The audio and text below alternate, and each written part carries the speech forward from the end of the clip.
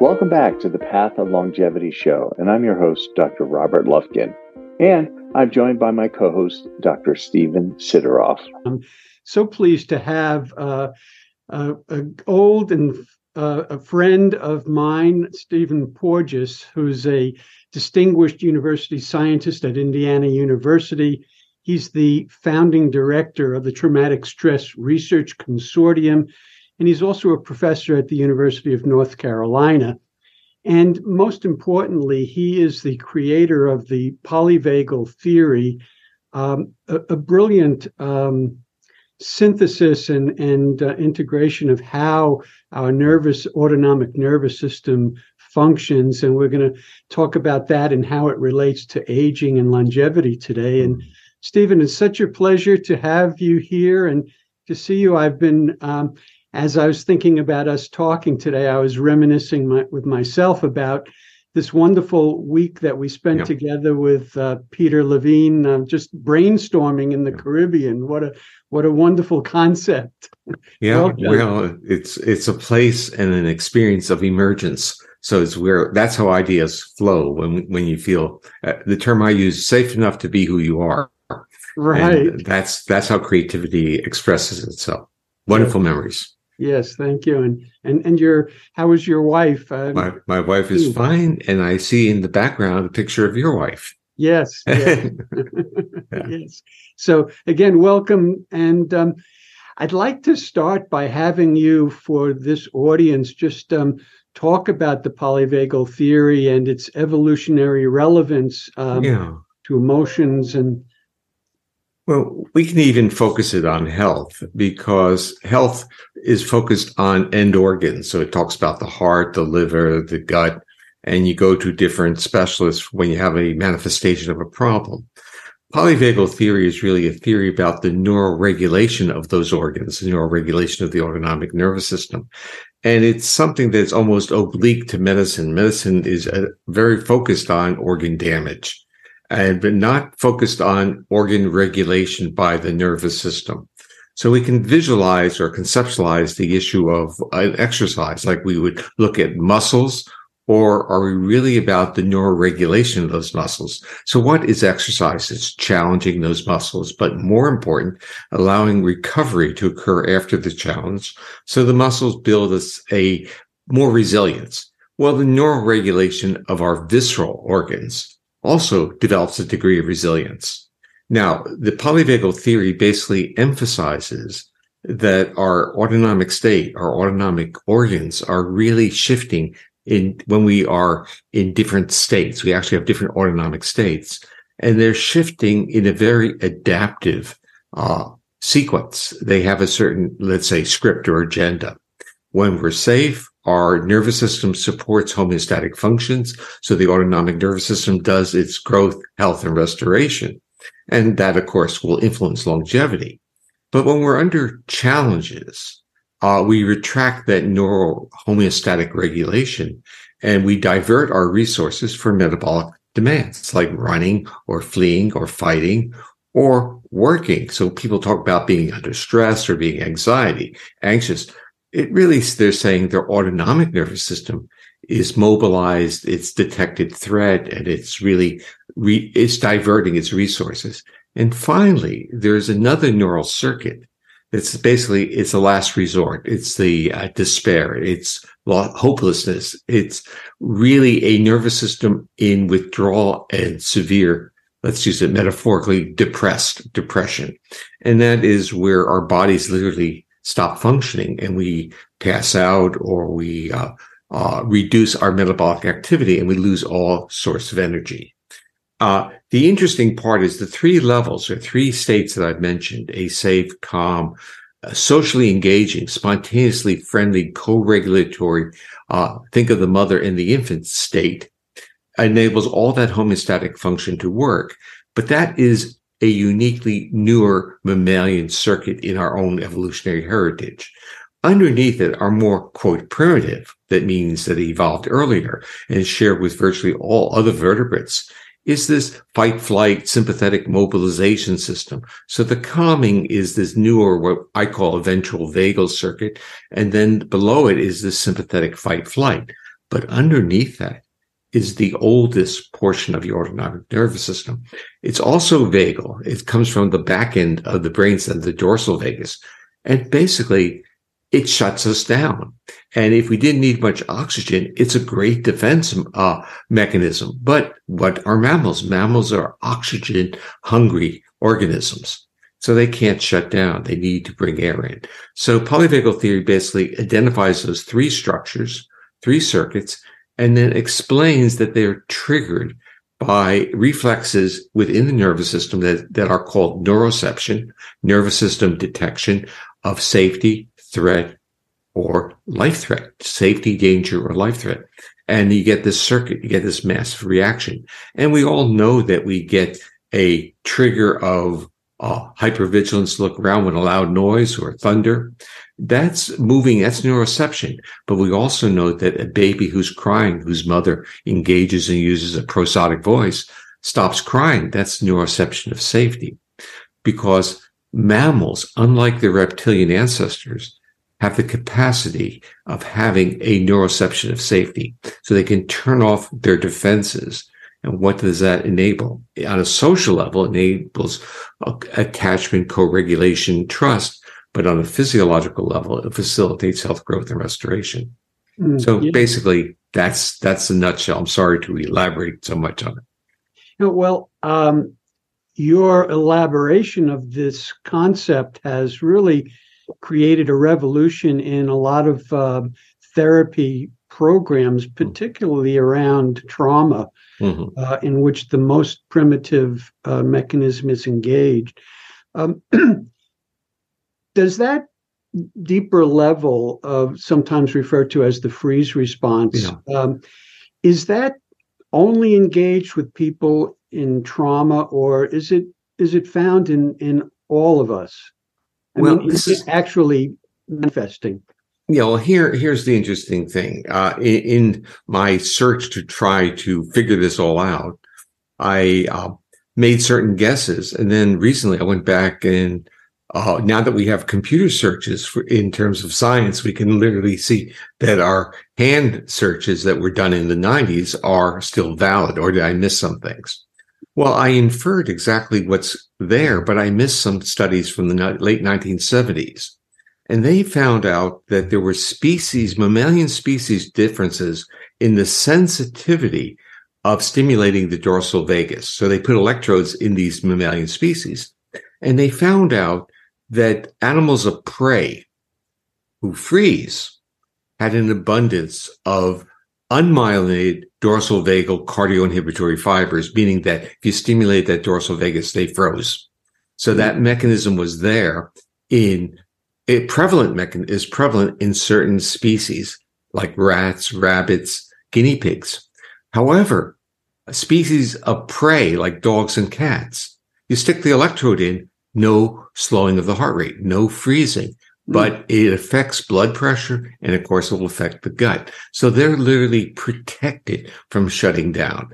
Now, when we go into the human, and this is really what your real question is about, we find out that the kids who die of sudden infant death syndrome have fewer of these ventral myelinated vagal fibers.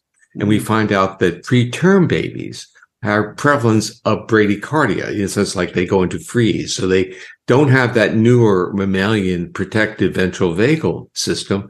They have tachycardia. And then from there, they just go into this shutting down. And for babies, it's potentially lethal. And that was really the motivation of the theory, because I called that the vagal paradox.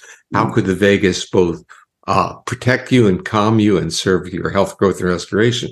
Yet, when going into this slowing of heart rate, this dorsal vagal response, how could it kill you? And the answer was very simple. There were two different vagal circuits. It was one wire it was a conduit with different wires in it, and they had different functions. Now, the real serious question for humans is, are we predators or prey species?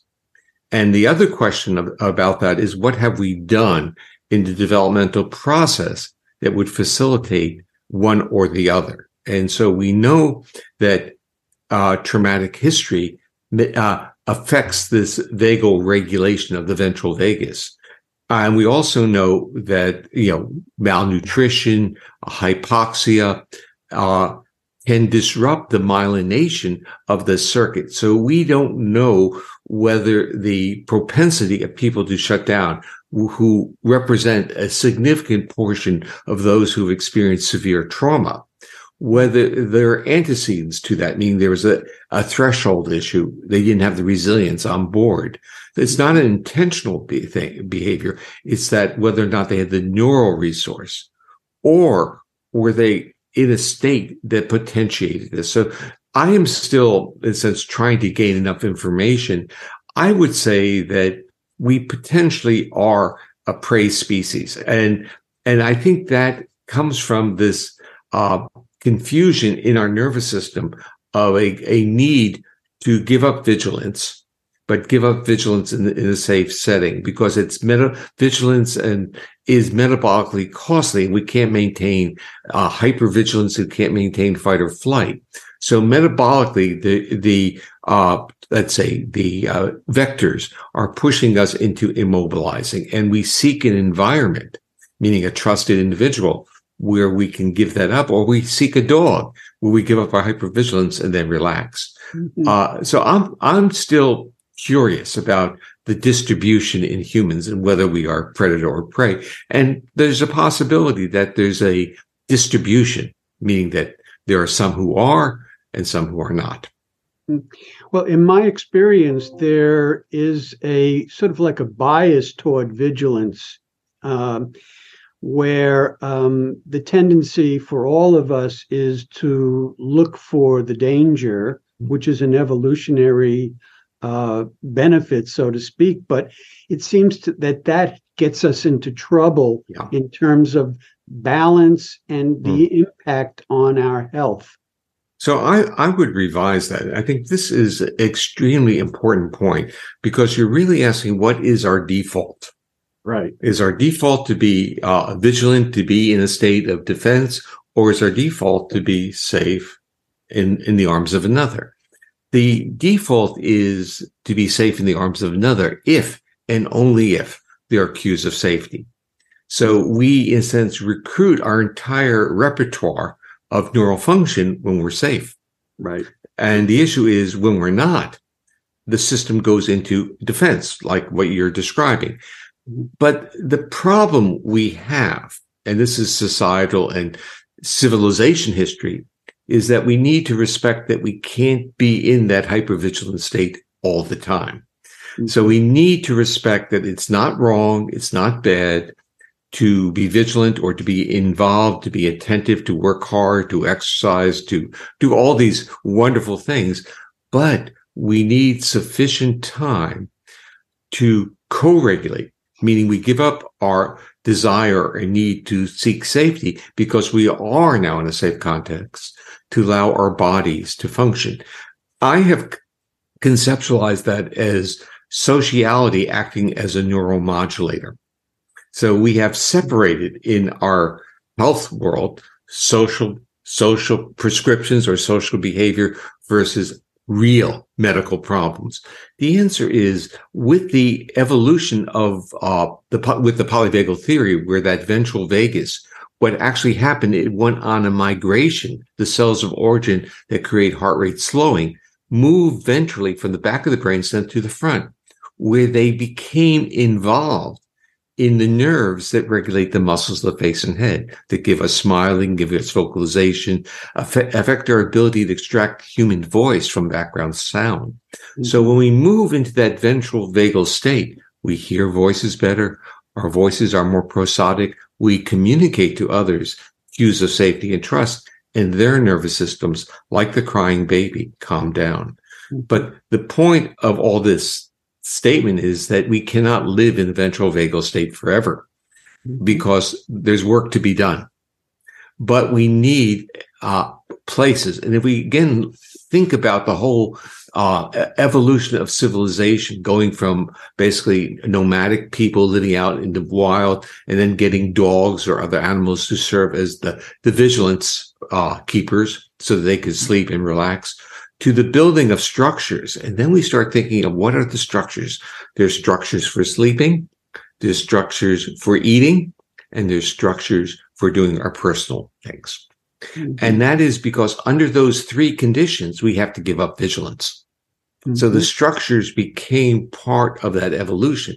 Then we start looking at what has society done with that, let's say, intuitive knowledge. It said, oh, if you're wealthy enough, you can have those structures and be safe. But if you don't have the financial resources, that's tough luck.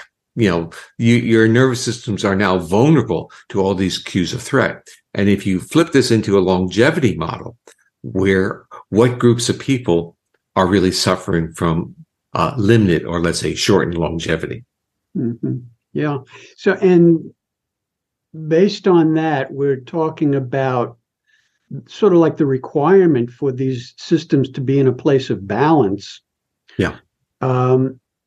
But given how our world is working right now, where you have all these different levels of stress, including the pandemic, including, wars and underlying issues, what's your experience of how well we're able to keep those in balance and in the concept?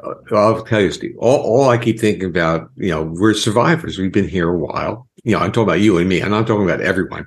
And it's like, from my perspective, I think patience is the most important thing I've gained over the years. And as opposed to this anxiety about the immediacy, because we see the problem, you see the problem, I see the problem, and we want to do something. But there's a realization that the harder you push, the more difficult it becomes. And this is, again, I would say very polyvagal, because as you push, you're sending cues to others who are, in a sense, vested in their strategies to be defensive. And you don't convince people of your position if they are in a state of defense. Their physiology is not accepting.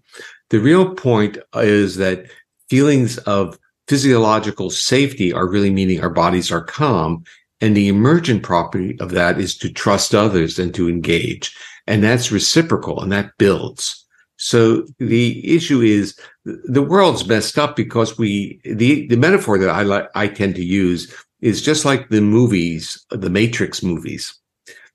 The Matrix, they're in part right, but let's be honest about what the Matrix is.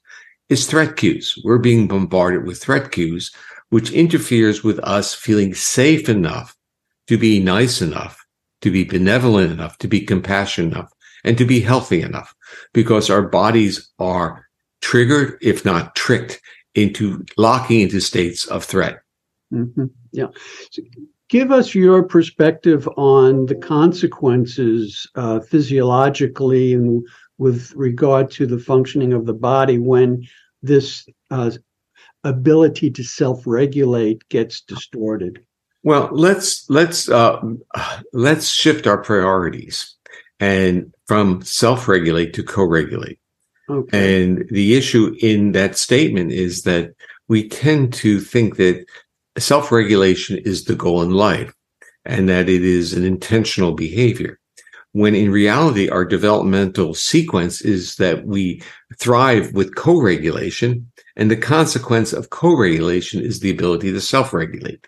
But what does self-regulate mean from a co-regulation to self-regulation? It means that we now have developed top-down images of co-regulation that we use to self-regulate.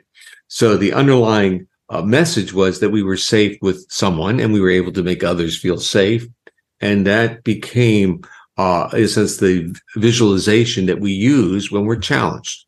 So the part of it, we're in a world that doesn't understand that the true value is not in resources or money.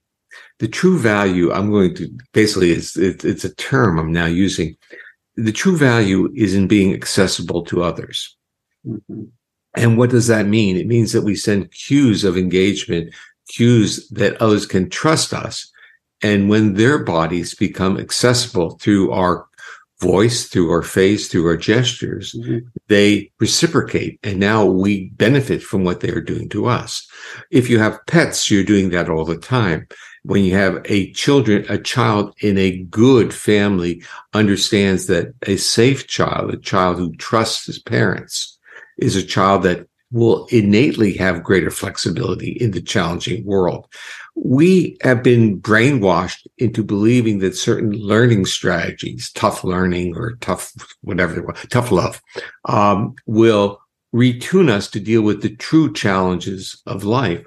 Instead, they retune us to have low thresholds of trust in others. Mm-hmm. Very well put. Very well put.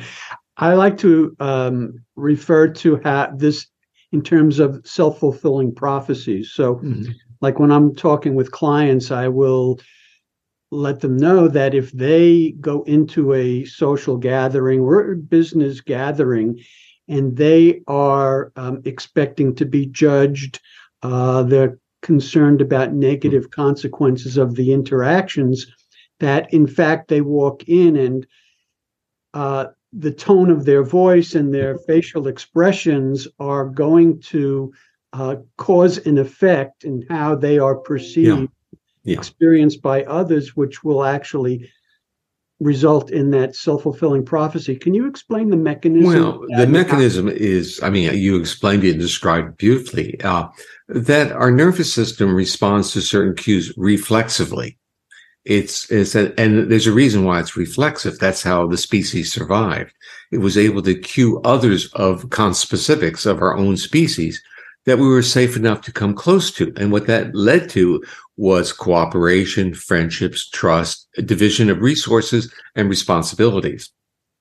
So everyone in our world or any other person was not a threat after we got these cues. So it was able to turn off our defenses. And there's obviously the health benefits, but there's also the societal cooperation. And there's a biological, evolutionary biologist, Theodoros Dobzhansky, who basically gives us an argument that goes against the survival of the fittest as being the strongest and most aggressive, in saying that at times the gentlest are the fittest. And I think we need to really take that to heart in this in a world that says acquisition and power are success. But in the world of mental health, we all know that those who have resources are not necessarily happy or feel successful. And that gives us a real interesting insight into the fact that resources or the acquisition of resources or stuff is not what our nervous system wants. Our nervous system really requests and screams for trusting relationships. But back to your scenario, the intonation of voice, if we go back to the mother and the crying baby, the prosodic, the intonation of the maternal voice triggers physiological responses. We published a study this past year using what's called the still phase paradigm. It was developed by Edtronic. It's where the mother is interacting with the baby. It's a 6 to 9 month old baby interacting, and then she freezes her face. No smile, nothing. But even if I did that to you, within a few seconds, you start feeling, what's going on here? Is he with me? Did I do something wrong? And that's how the baby feels. The baby starts to reach out to sense comfort, and then the baby loses it, off going into tantrum. Now, what happens after those 2 minutes, those very long 2 minutes, is that the mother then re-engages and uses a voice and tries to re-invite the child to calm down.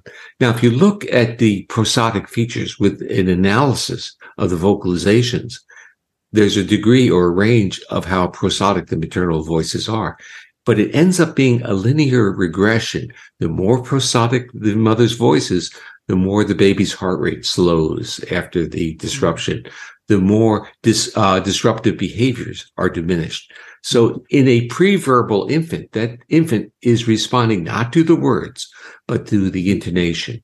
Now, if you have dogs or cats or horses, you know the same thing. You're doing the same thing. Yet we are a culture that is so vested in language, the word itself, and not how the words are delivered. So back to your scenario, the way we deliver the words have great impact on the people who are there. So we're going to distinguish between hearing versus listening. When the words are prosodic, we are really recruiting nerves that regulate our face and actually retract the muscles, tense the muscles in the middle ear, where there are little bones. And what that does is it tightens the eardrum like it's a tympanic membrane, but it's like a timpani drum. And now low frequency predator sounds bounce off the ear and human voice comes in. So often, if you're giving the cues that aren't really safe cues to another, they're not even able to extract what you're saying. They're responding to the fact that you're talking, but they're not pulling the words in. Now, we all remember this when we were younger and we'd go into bars and talk to people and we could hear every word. But now, when we go into those same places, we have difficulty hearing human voice. And that's giving us the age-related changes in the flexibility of those middle ear muscles in extracting cues of safety. Because when you were in the bar and you were engaging someone, all the background sounds functionally disappeared. And you were now engaged with the person. And that is when a person walks into a room to meet people, they're in a sense presenting who they are. And if they're presenting let's say a person who is not a safe or accessible person, it's going to be in their voice. It's going to be in their posture, in their gestures. Right. But all of that happens unconsciously, but even though that's what we're responding to. Yeah, but here's the trick of the trade here. It's that's why I called it neuroception, because it was much more of a reflex. But there's something called interoception. So your reaction to someone's let's say you have a neuroceptive response. Someone comes in and you get this visceral reaction. You're aware of the visceral reaction. The interesting part is, what do you make of it? Mm-hmm. And what type of narrative do you make? Do you say, "Oh, hey, don't like that guy," or you say, "That guy, that's interesting. I had this visceral response. I'm aware of my visceral response. Is there something going on in that guy's day? Is that person, is it a bad day? Is he anxious?" Rather than taking it personally, and this is how we tend to do. We tend to get that visceral response, and I use the term ride that pony. We get that visceral response, it mobilizes us, and now we are justified in reacting negatively to that person. Yeah. And if we just kind of like sat still and used our body as this wonderful detector and explored it with a sense of enthusiasm and curiosity, we would say, wow, that's really interesting. And this addresses how we jump to conclusions and interpretations, making assumptions where we're better off in these kinds of circumstances to sit back and say, let me wait to see what's going to happen rather than jumping to conclusions based on wrong stimuli. Absolutely. Yeah. It's the narratives that get us into trouble. Right. And I do this, I said, stop. But listen, we live in a world and we're very conditioned to respond to patterns. And that's part of things that happen with development and aging. We get locked into our response to certain patterns. And in the trauma world, we call that triggers. They become triggers. And triggers are hard to just stop and say, wow, that triggered me. Isn't that interesting? As opposed to, I'm triggered. I got to get that stuff out of my world real quickly.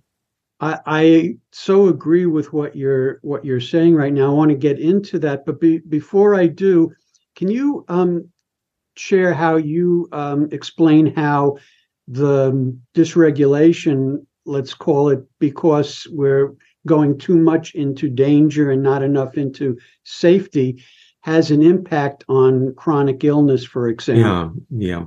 Okay, let's really, the word too much is going to have to be always personalized, because we can disrupt homeostatic function by going into danger or turning off our homeostatic needs for periods of time, but our body needs recovery. So we have to be, in a sense, aware of what our bodies can tolerate, and there's going to be ranges in that. So that part, it becomes a real, I would say, an important marker for us to understand. So it's not like we're in danger too much. We have to be aware that our autonomic nervous system shifted state. So we might just have a bad day and feel bad, and we feel it viscerally, and we don't want to see people, but we have to see people, or we have to get this grant in or deadline or paper. It's always going to be something. And our body just doesn't have that time to relax.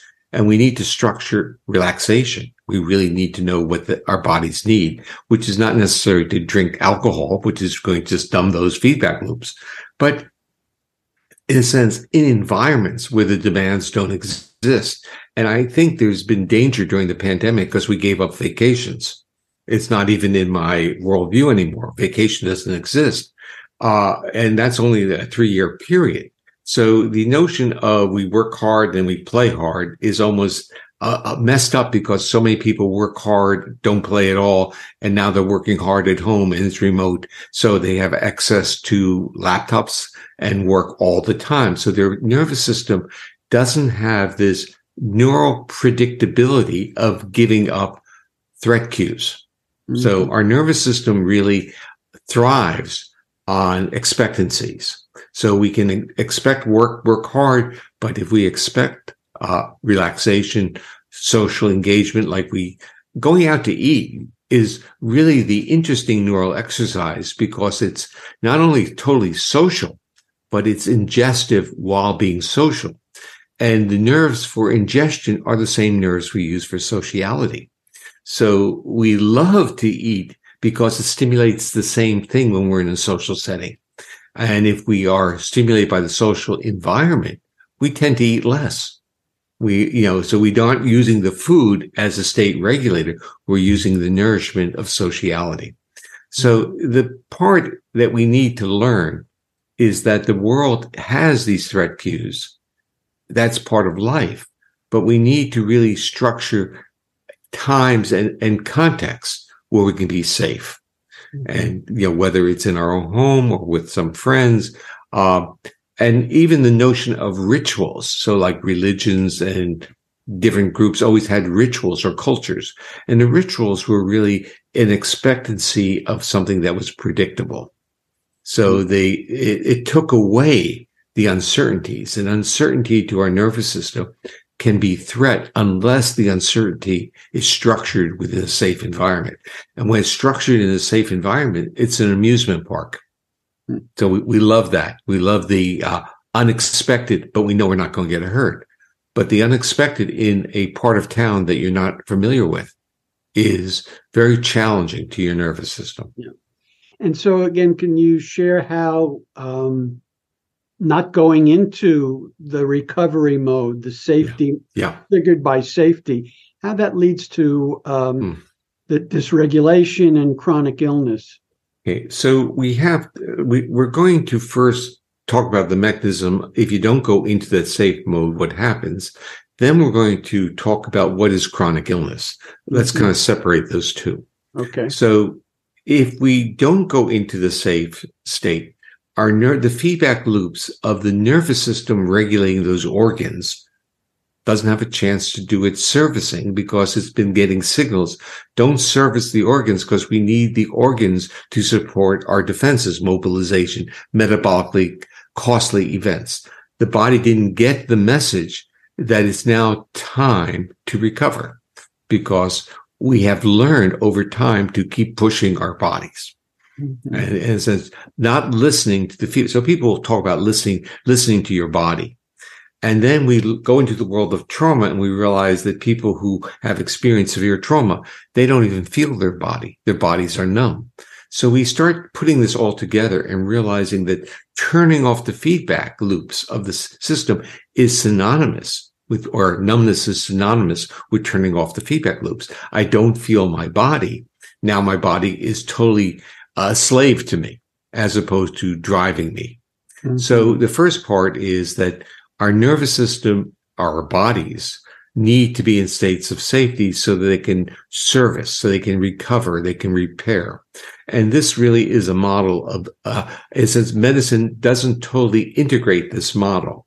And it's very interesting because in 1949, a very famous Swiss physician got the Nobel Prize. So he was a physiologist physician. His name was Walter Hess. He got the Nobel Prize on describing how the brain regulated the visceral organs. Now I'm going to ask anyone who listens to our dialogue here to ask their physician if they learned anything about the brain regulating the organs, or I would say their physician, their internist or their cardiologist or their gastroenterologist, about how the nervous system impacts on the organ of specialty that they're doing. And they will tell you they don't know very much about it. And the reason is they weren't taught anything about it. It's not in the medical school curriculum.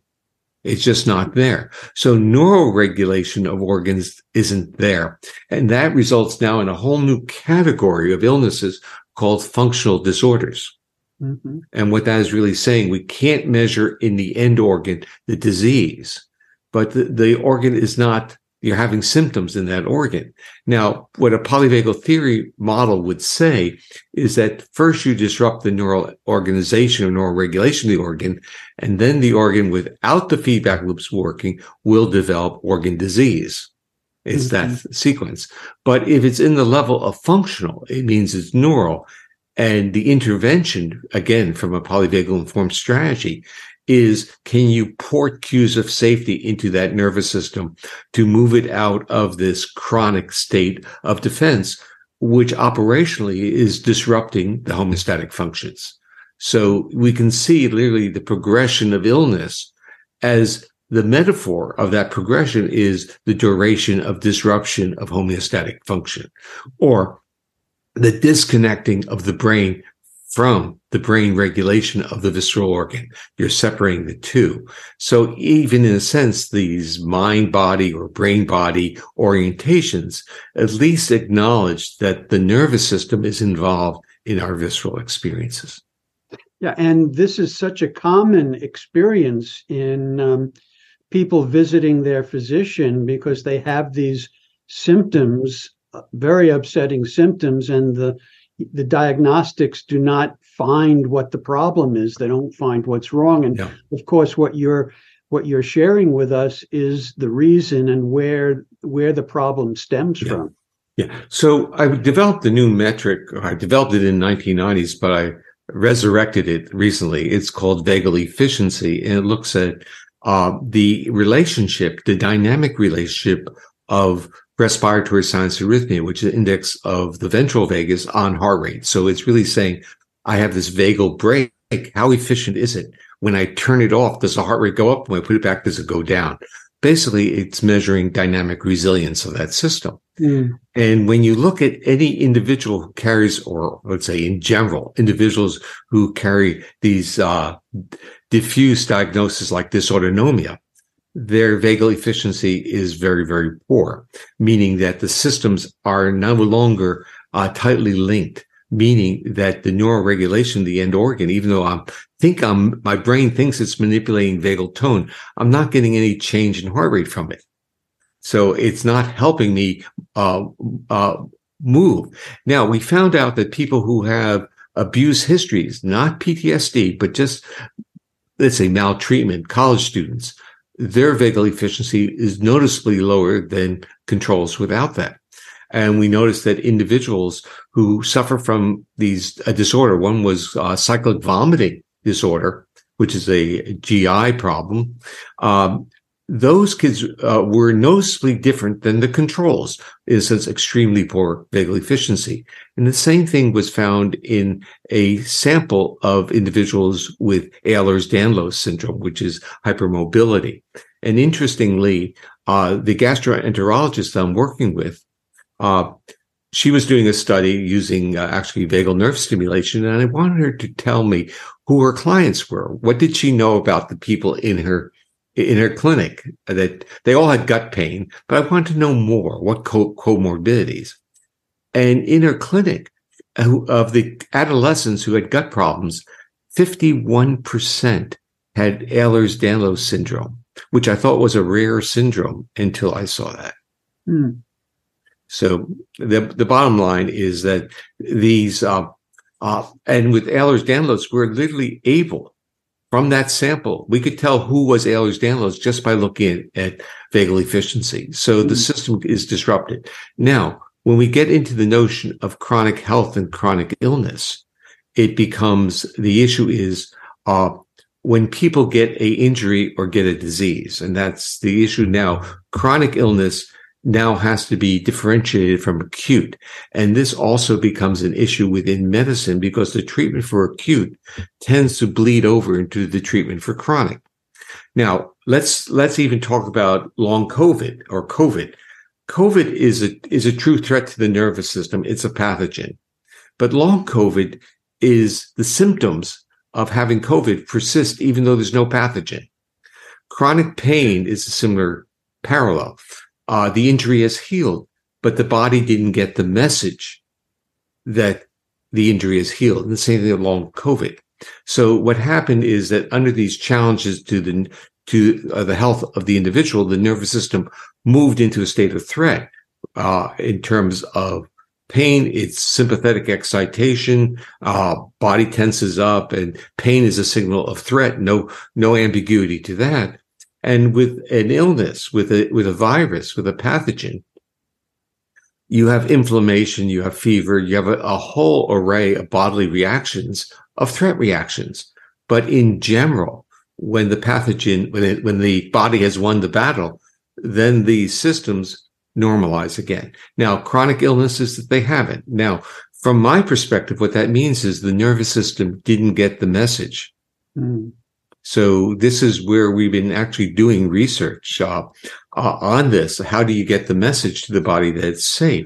And a few years back, I developed this acoustic stimulation model, which is called the Safe and Sound Protocol.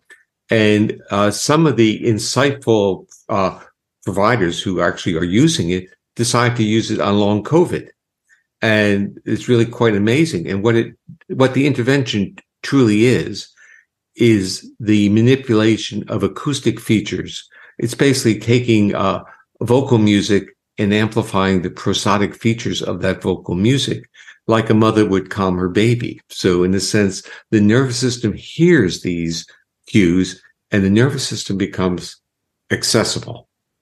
And so are you saying it modulates in that way the autonomic well, it is, if we take the mother's voice and say, what does it do to the child? The child picks up the intonation of the signals, and the baby going from this goes to accessibility, calmness. Now, if we talk about our dogs or cats or horses, it's the same thing. Our intonation of our voice is cueing their nervous systems that we are safe to approach. Mm-hmm. And so in a sense, our bodies can trust another body. And so when that cue gets in, the autonomic nervous system shifts from defense state to accessible. So let me just check in with you on this, because I'm wondering if, based on what you're saying, a person can develop their own personal tone that they express that can help them in that process of regulation. Can I go,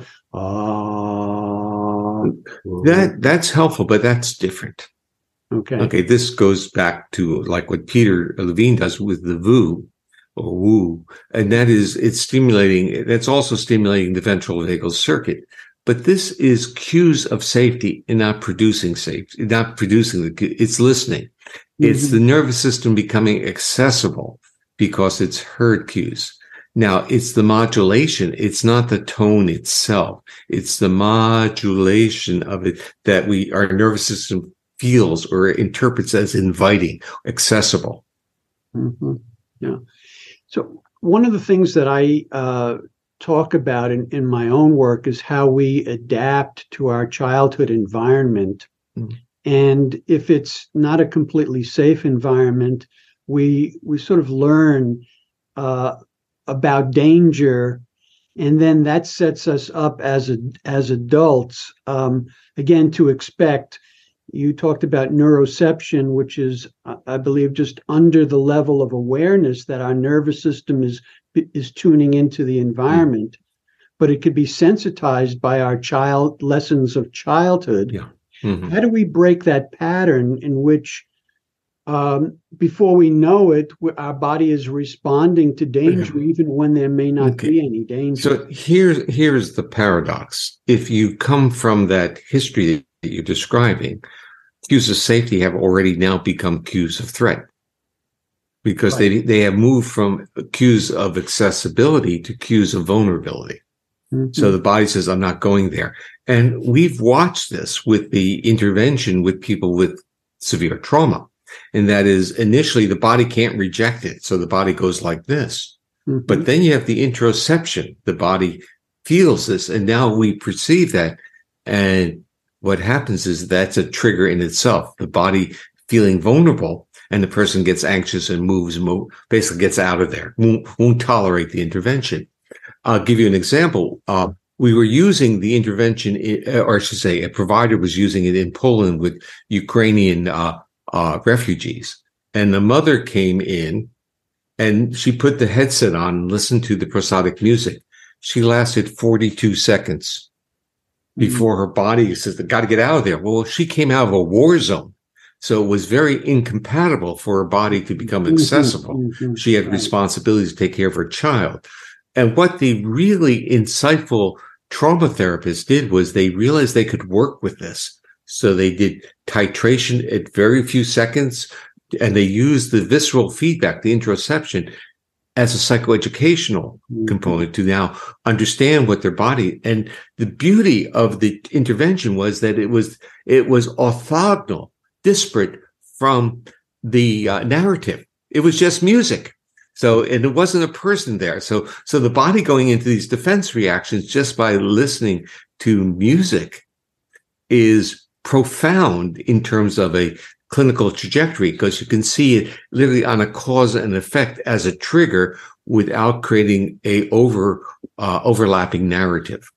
Mm-hmm.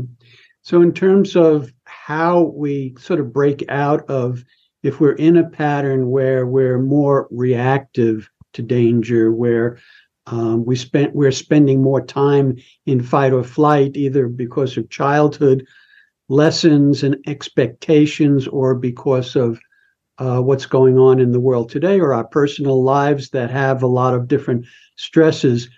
What would you advise our audience as some of the first steps to help in this regulation?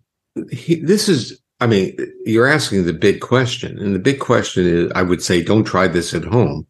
You need a professional person with whom you trust. So the issue on that is, you need, everything that we're discussing is about how do you give up your defenses? How do you give up your hypervigilance?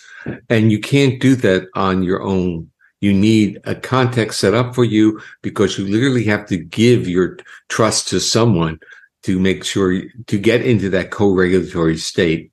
So the part of this is that the first part of it is an awareness of what's going on inside you. And we can all do that on our own. We can say, whoa, my body shifted state. Now, the real question is, can we interrupt those reflexes? Can we diffuse them? So can we get out of the narratives? We know we're going into narratives when we get that, but can we get out of that? And that's where I would say insightful therapists, trustworthy insightful therapists, can literally titrate people by allowing them to be, quote, triggered, but not triggered a lot. So they get the physiological reaction and move the sense of the physiological reaction from the complex narrative. So if you can pull those apart, you can now, I believe, progress. And this is what we're learning. So a lot of the music was an intervention, but was never designed to be an intervention unto itself. It was designed to be, quote, a state shifter, to move the state of the individual, to make them more accessible to the work, to the therapy. And there's been interesting buy-in from somatic-oriented therapists, because it works real well in their modalities, because they focus on what's happening in the body. So they build on the psychoeducational platform of being able to shift those physiological states. Right.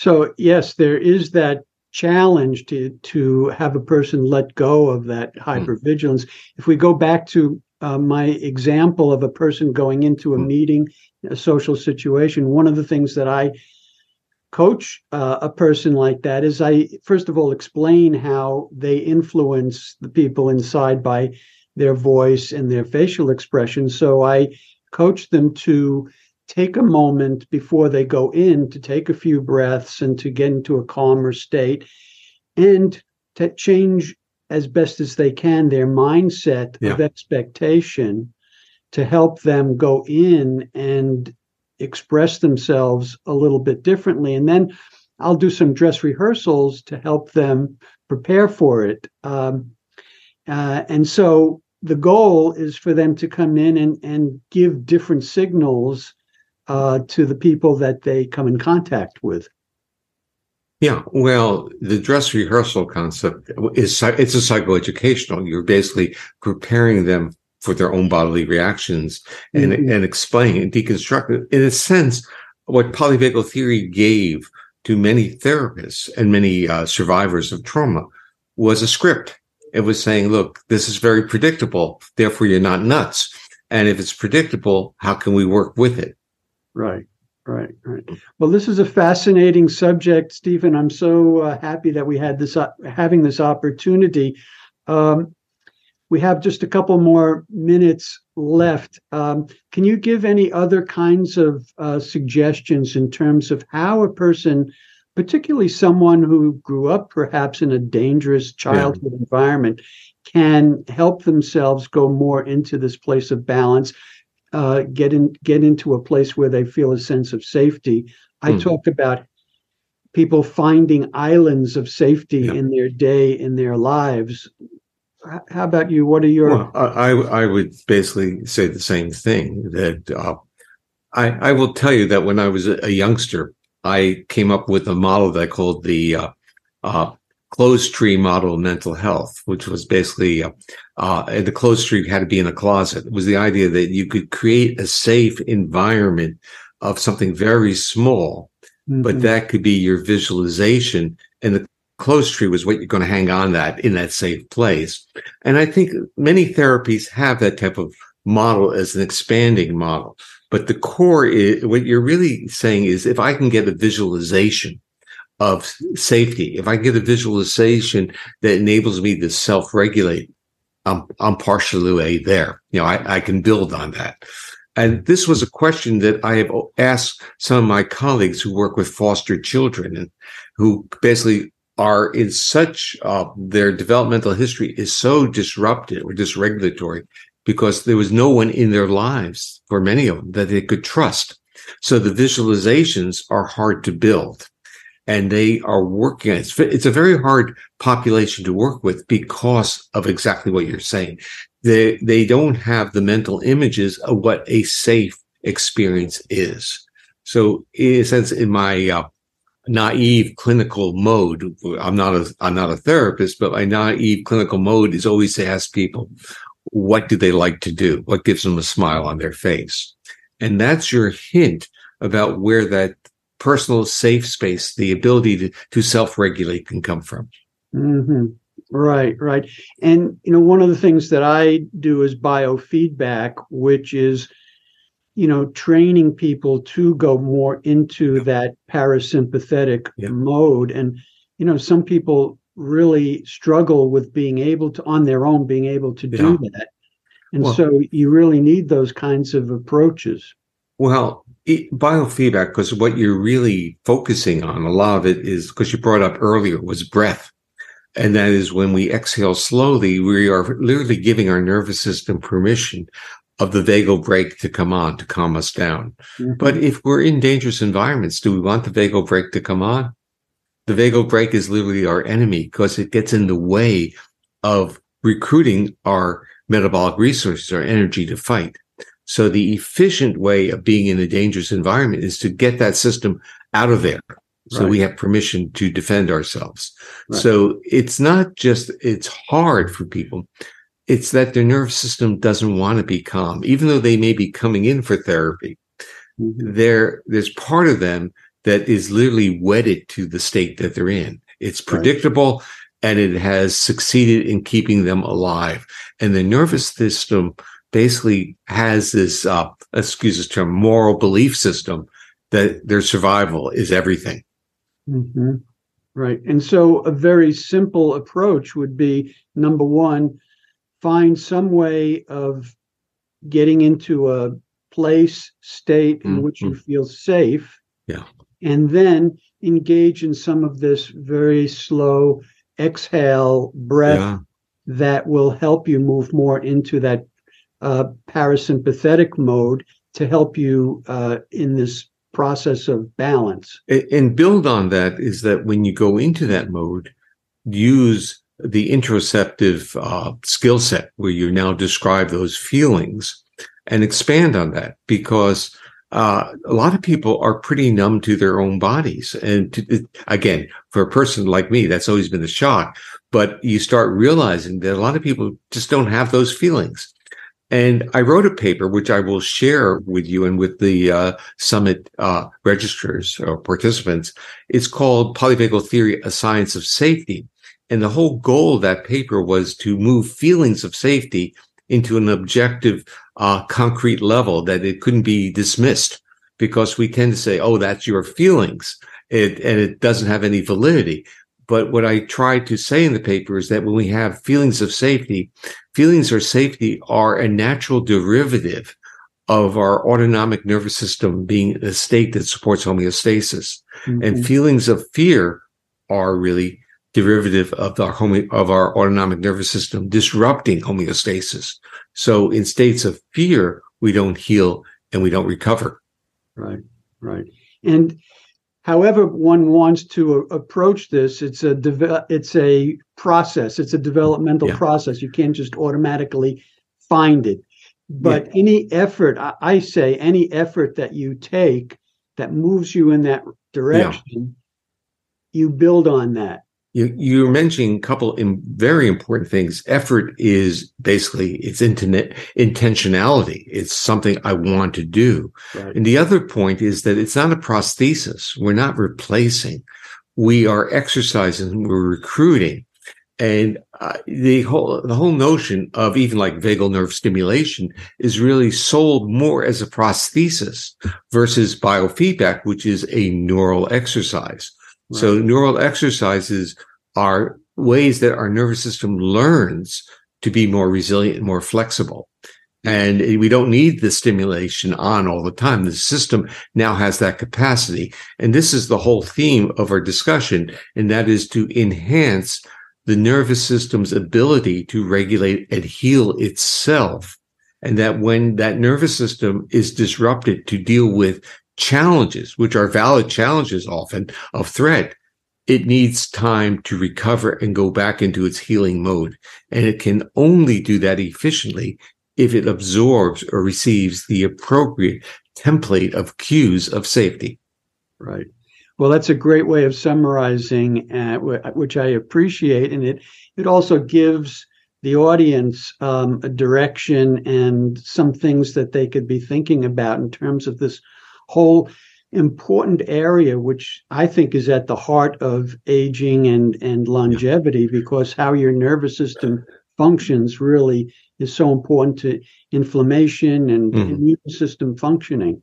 Now, one final comment on that is that in a sense, aging is a disruption of our fluidity of recovering into homeostasis. So the issue is with aging, there's actually a less of a flexibility of the system. But as we age, we have to be appreciative of that. And then what that realizes that we may need more time to recover. Mm-hmm. Right. Right. Well, Stephen, again, thank you so much for joining us on our summit. I really appreciate it. And thank you for the article that you will provide and any other materials, which will certainly be helpful in this process for our audience. Thank you. Well, thank you, Steve. It's nice to see you again. It's been a long time, and I hope to see you face to face again. Right. Take care. Take care. Bye-bye. Bye-bye. This is for general information and educational purposes only, and it's not intended to constitute or substitute for medical advice or counseling. The practice of medicine or the provision of healthcare, diagnosis or treatment, or the creation of a physician patient, or clinical relationship. The use of this information is at their own user's risk. If you find this to be on the value, please hit that like button to subscribe to support the work that we do on this channel. And we take your suggestions and advice very seriously, so please let us know what you'd like to see on this channel. Thanks for watching, and we hope to see you next time.